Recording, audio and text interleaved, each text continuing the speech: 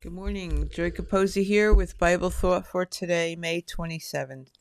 The Promises of God. This one from Psalm 84, verses 4 and 11. Blessed are they that dwell in thy house. They will be still praising thee. For day in thy courts is better than 1,000. I had rather be a doorkeeper in the house of my God than to dwell in the tents of wickedness. The Lord will give grace and glory. The psalmist here sees the value and the blessing of remaining close to the house of the Lord.